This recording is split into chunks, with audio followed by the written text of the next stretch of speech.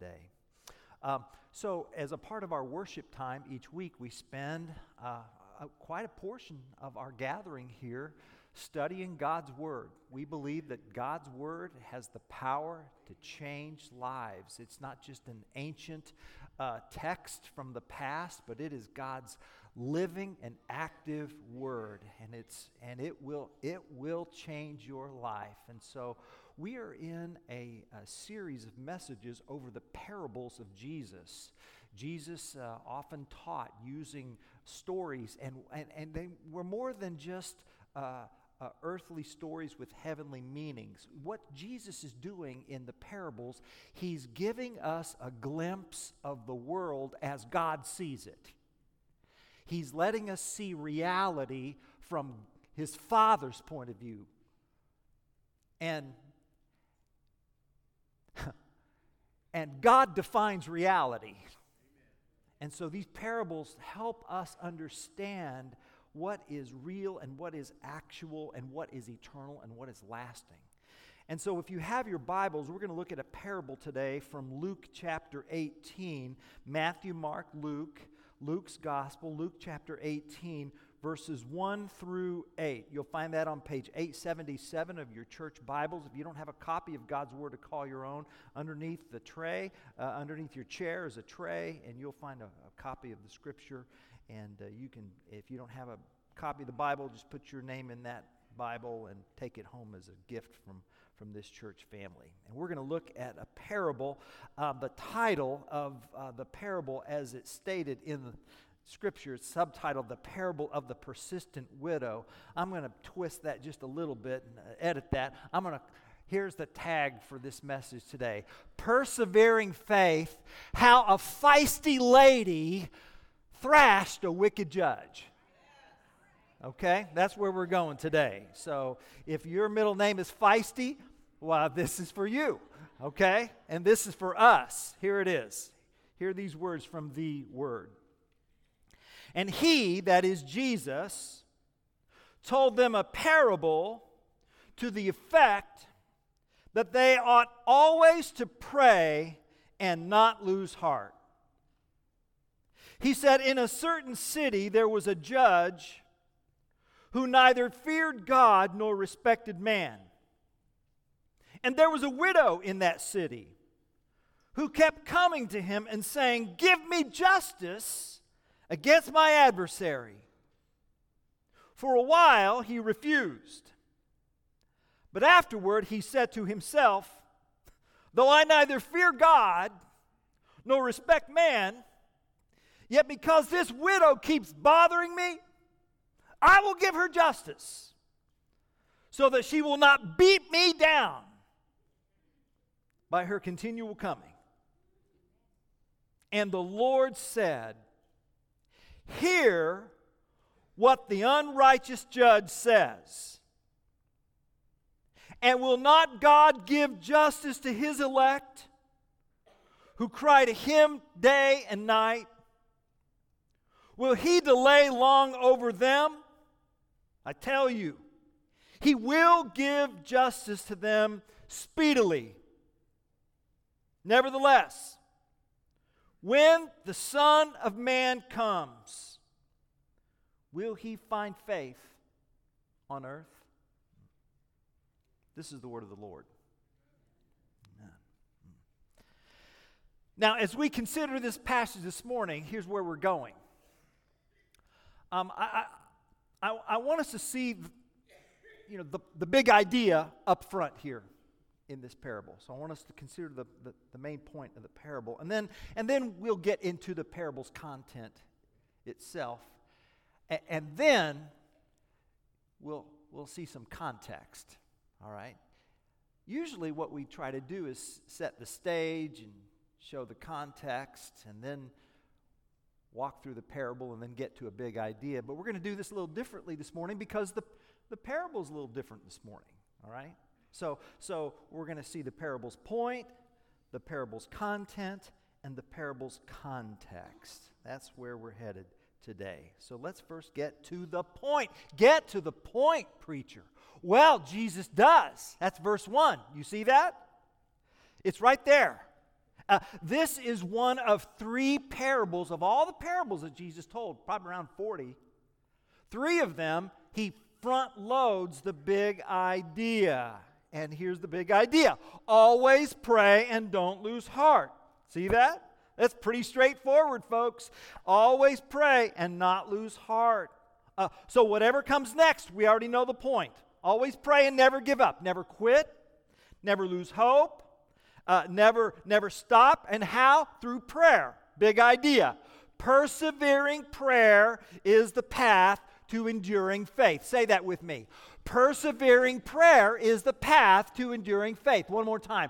Persevering prayer is the path to enduring faith. Jesus tells this parable because he knows our proclivity to discouragement and the loss of heart. He knows that his church will be tempted to lose heart in life. He knows that at some point in their walk with him, they're going to have to swim against the current of life. You know this. There are seasons of life when we swim with the current, and then there are seasons you got to swim against the current. I had a friend I had a conversation with this past week, and he reminded me, Randy, don't ever confuse brains with a bull market. In other words, don't ever think that your intelligence or your strength or your know-how is all that's giving you the success you have. No. Yes, you've got smarts, but you also may be reaping the benefits of circumstances beyond your control. In the book of Genesis, God told Joseph that Egypt would enjoy 7 flourishing years, 7 bumper crop years. Yeah. But then following that, there was going to be 7 years of famine.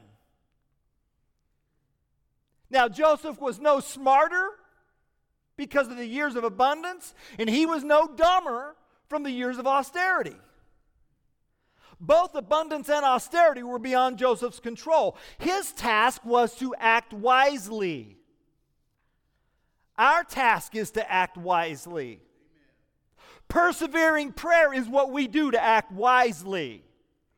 That's why Paul says in Galatians chapter 6, verse 9, let us not grow weary of doing good, for in due season we will reap if we do not give up.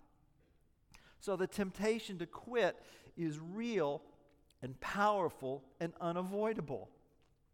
Every person will inevitably face quitting points in life. And it doesn't matter how long you've walked with the Lord. No one is immune to losing heart. All of us will face quitting points in life. H.B. Charles Jr. is a pastor in Jacksonville, Florida, and he has an excellent book called It Happens After Prayer. It Happens After Prayer. And in that book, he describes quitting points. He talks about personal quitting points where you've given all you can give. You feel like I can't give anymore. Or you've taken all you can take. I can't take anymore. You just feel like you're done. Is anybody there? There's relational quitting points where you feel like you just can't go further with your friends or your boss or your colleagues or your kids or your spouse. You just can't. I just can't. Anybody there? There's moral quitting points when you are tempted to take a moral shortcut. Cheating seems to pay so well, and doing the right thing seems to cost so much. And you're tempted to just take that shortcut, moral quitting points. Anybody there? And then there's spiritual quitting points. And this happens when your faith flags and when you feel like quitting on God. Someone's here today. And your health isn't what you'd like. And your job isn't what you'd like. Your family isn't what you'd like. Your marriage isn't what you'd like. You just saying, I don't need this God. And you just think you'd be better off if you quit. And it's during those quitting points, whatever they are, we need to learn to sing with the psalmist. Why are you cast down, O my soul? And why are you in turmoil within me? Put your hope in God, for I shall again praise Him. He is my salvation, and He is my God. Now, how do we do that? How do we put our hope in God? How do we push beyond those quitting points? Jesus tells us we must always pray and never lose heart. Persevering prayer is the path to enduring faith. Prayer is the pathway we must walk. It's an activity we must do. It's a practice we must learn. Prayer is how we persevere when we're tempted to quit. Now, that's the big idea. So Jesus then talks about this parable of this feisty lady and this wicked judge. I knew a man, Jesus said, who was a certain judge who lived in a certain town. Now in first century Israel, justice was typically not administered by a jury of one's peers. It was typically just a bench trial. That is, the judge heard the case and heard the plaintiff and then heard the defense, and then the judge gave the verdict. That's how it worked. And the courtroom, the court area was typically at the gates of the city, very public place. And that's where the people would gather around these judges, and you had to wait your turn to present your case. And the judge was in a position of power, so he could decide which cases to hear and which could wait. And Jesus tells us what kind of judge this character is. You see that, right? He's crooked, is what he is. He's the antithesis of loving God and loving others. He doesn't fear God. He lives like there is no God. And he has absolutely no respect for people. He's shameless. He's shameless. Today, if we want to help direct our children, we'll say, now, Billy, don't do that. That's wrong. We will appeal to right and wrong. But 2,000 years ago, the parents would say, Billy, don't do that. That's shameless, you see. So it was an honor-shame culture. But there are people who can't be shamed. And that's how bad this guy was. There was nothing anybody could do to shame him or embarrass him. He had no respect for people. He takes bribes. He shows partiality. You give him some money and he'll hear your case. And you give him more money and he may decide in your favor. And he's not blind to his capabilities. So he has the power with a verdict, just with a word. He has the power to change people's lives for the good, but he absolutely refuses. So he's every victim's worst nightmare. And he personifies the type of twisted justice that the Old Testament prophets railed against. And he reminds us how evil can cloak itself in judicial robes. That's the judge. And then there's the lady.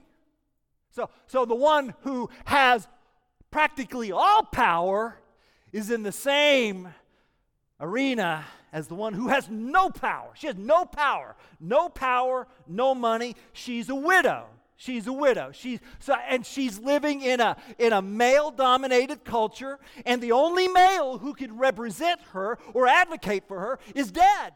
So she has no representation. She has no voice. For all practical purposes, she's invisible in her world. And she waits. Every day she waits. She shows up for the judge to try her case. Every day she gets in line. Every day she's within sight of this judge.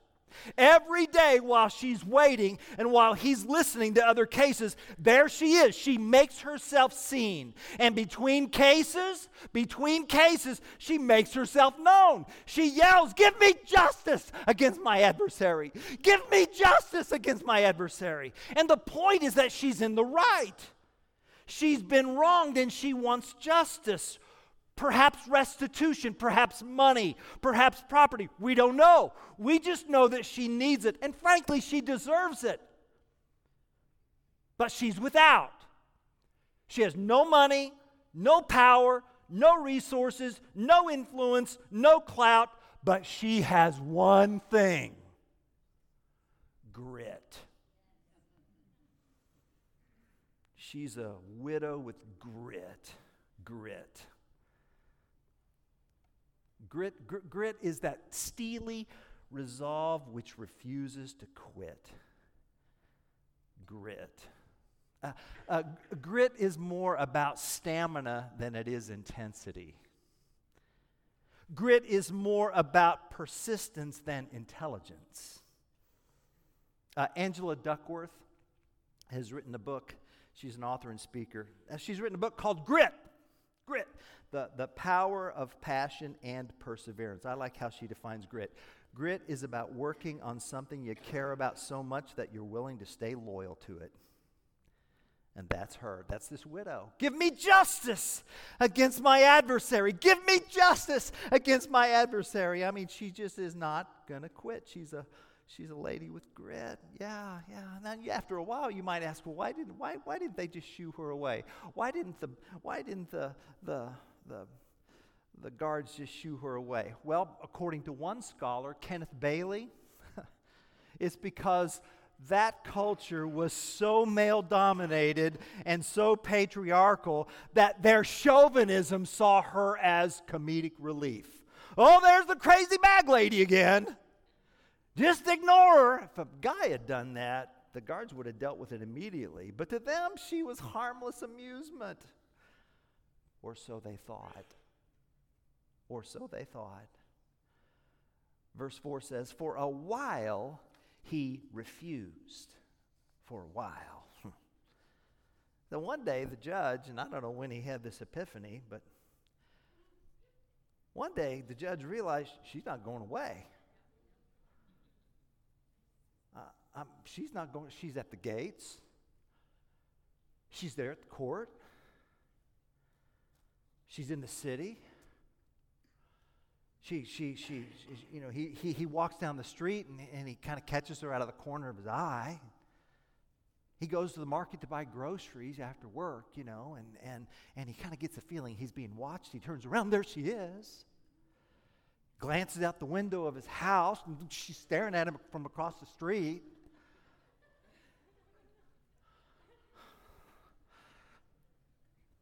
He wakes up at 3 in the morning. He's been dreaming about her. She's not going away. He can't get rid of her. This widow keeps bothering me. Verse 5. Yeah. Oh, no, it's worse. Oh, no, it's worse. No, it's worse. Literally. She keeps punching me below the eye. She keeps giving me a black eye.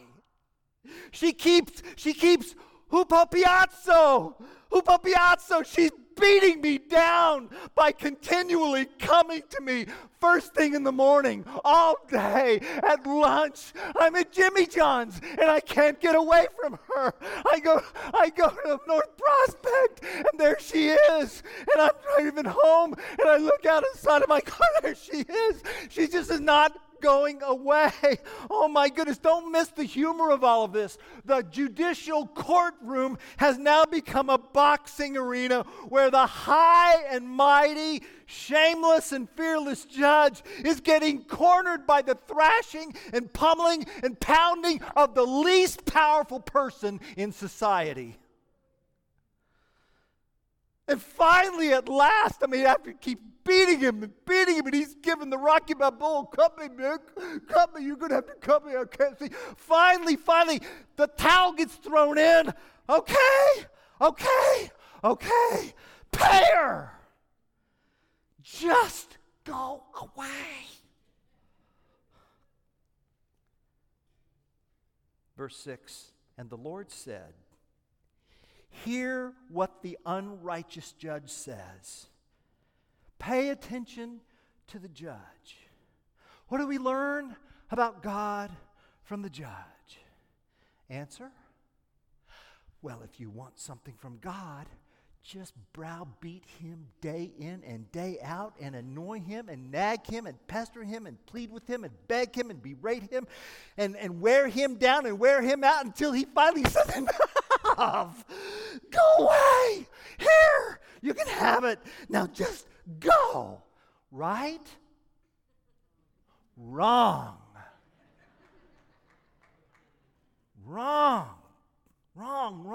wrong. This is, look up here, this is important. Please. This is a negative comparison parable. A negative comparison parable. Jesus' point is not that God is like the judge.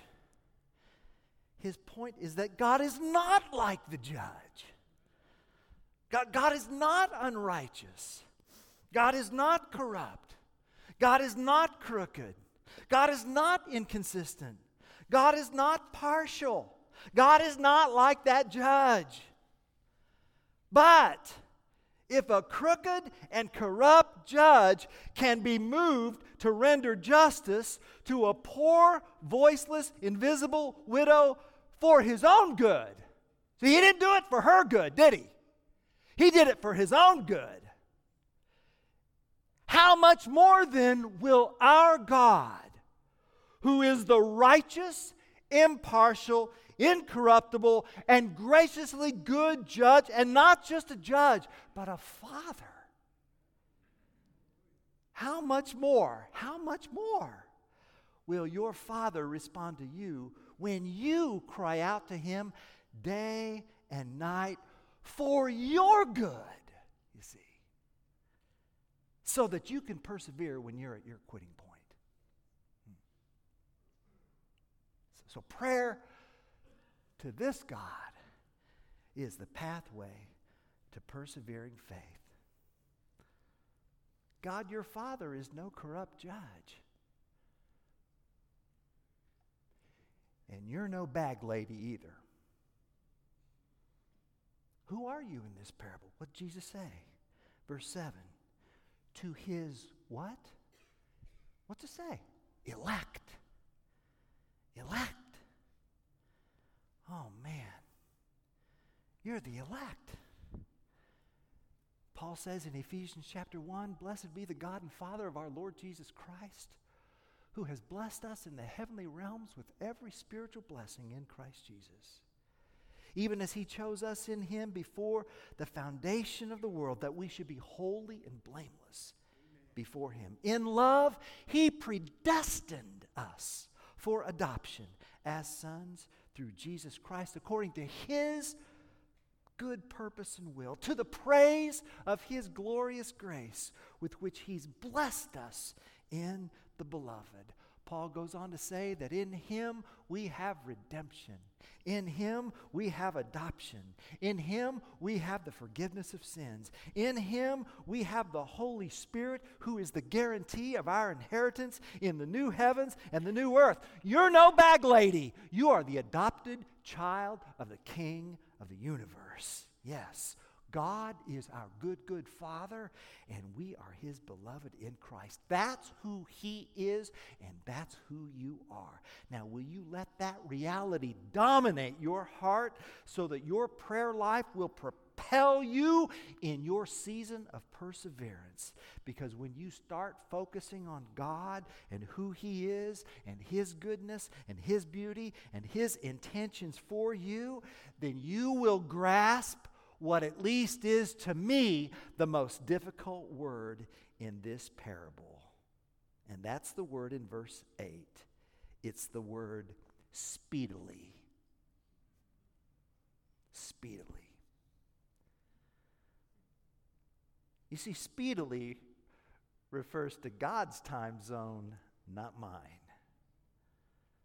This afternoon, when your favorite team is ahead by 1 point and there's only 2 minutes left in the game, time's going to crawl.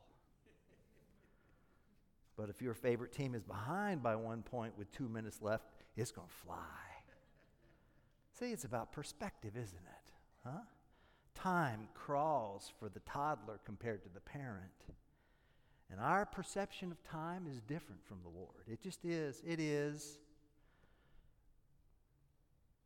2 Peter 3:8 and 9 say, But do not overlook this one fact, beloved, that with the Lord 1 day is as 1,000 years, and 1,000 years as 1 day. The Lord is not slow to fulfill His promise, as some count slowness, but He's patient toward you, not wishing that any should perish, but that all should reach repentance. So church, you pray, and never lose heart. He will come. He will come through. He will. So keep coming before the Lord. Keep praying for justice. It's no secret that this parable is about seeking justice on behalf of those with no voice. Don't quit. Don't give up. Keep praying so that you'll be able to endure, because this world is still populated by rascals who neither fear God nor respect human life. Keep seeking God. Keep worshiping. Keep being in the company of believers. Keep coming back. Keep coming back. Keep worshiping in community. Keep asking. Keep serving. Keep giving. Oh, church, that we would never have just a transactional faith where we're just thinking, well, I'm doing all these religious activities for God, and God's going to... Listen, that's a recipe for disappointment. It is. Elizabeth Elliot, who endured so much darkness and death and discouragement in her life, came to this conclusion: God is God.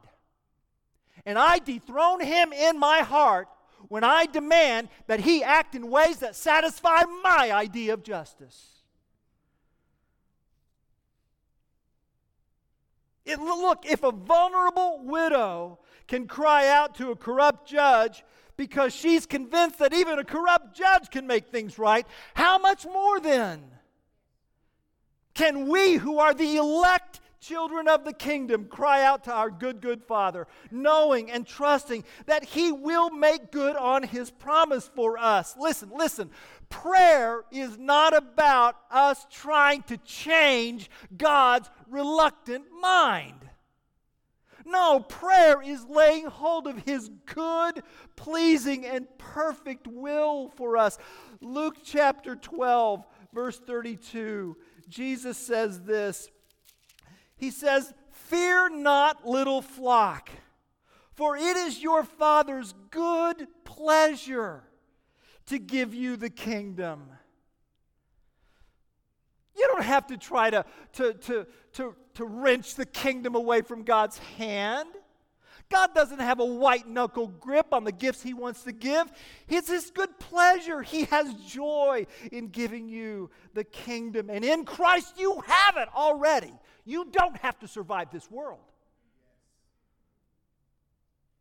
because God's making a new world.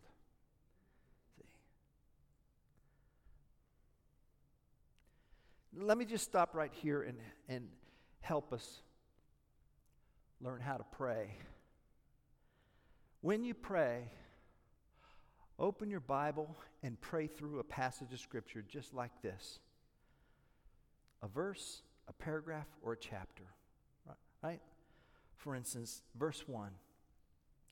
"Oh Lord, help me to always pray to you, and help me to never quit. Help me to never quit my faith. Help me to never quit my degree program. Help me never to quit my relationships. Just, Lord, as far as you can empower me, and with your good, pleasing, and perfect will, help me to always pray and not lose heart." Verses 2 through 6. "Oh Lord, you are so much more than this judge. You are righteous and pure and holy and incorruptible and beautiful and brilliant. And oh God, in Christ, you have made me so much more than this widow. In Christ I am the elect. In Christ I am chosen. In Christ I am redeemed. In Christ I'm rescued and adopted and secure. In Christ I'm holy, not by my works or acts, but by your grace and your mercy." You see? And so, God, now then, please help me, give me, grant me. And no matter what happens with my problem, with my conflict, with my health, with my country, with my job, no matter what happens, oh God, help me be faithful. See, grit. It's about working on something you care about so much that you're willing to stay loyal to it. God, I care about you so much. By your strength and by your grace, I'm not going anywhere, God. I'm going to trust you no matter what, because joy comes in the morning. Yeah. trust you, God. I'm going to trust you that you will give justice. That's verse 8, isn't it? I tell you, he will give justice to them. He will. In this life or the next. In this, you will be healed in this life or the next. You will be restored in this life or the next. You will be vindicated in this life or the next. Church family, God is good for it. He's not going to cheat you. Yeah. Nevertheless, verse 8, when the Son of Man comes, will he find, literally, the faith on earth? What? What? Where'd that come from? Oh, now it's time to talk about the context, right? We've talked about the big idea, the point. We've talked about the content. Now the context. See, every parable's in a context. And to get the context, you just need to go back up to Luke chapter 17, verses 20 to 37. See? And in this passage here that precedes this parable, Jesus taught that after his death, burial, and resurrection, he would ascend to the heavenly realm where he would rule at his Father's right hand. But that's not all. No. No, Jesus promised, and his promise is peppered all throughout Scriptures. He promised a coming day called the day. And on that day, the heavenly realm and the earthly realm will come together. The visible and invisible realms will unite in Jesus Christ. He will make all things new. Sin will be eradicated, Satan will be defeated, and death will die. And we will reign with him. That's right.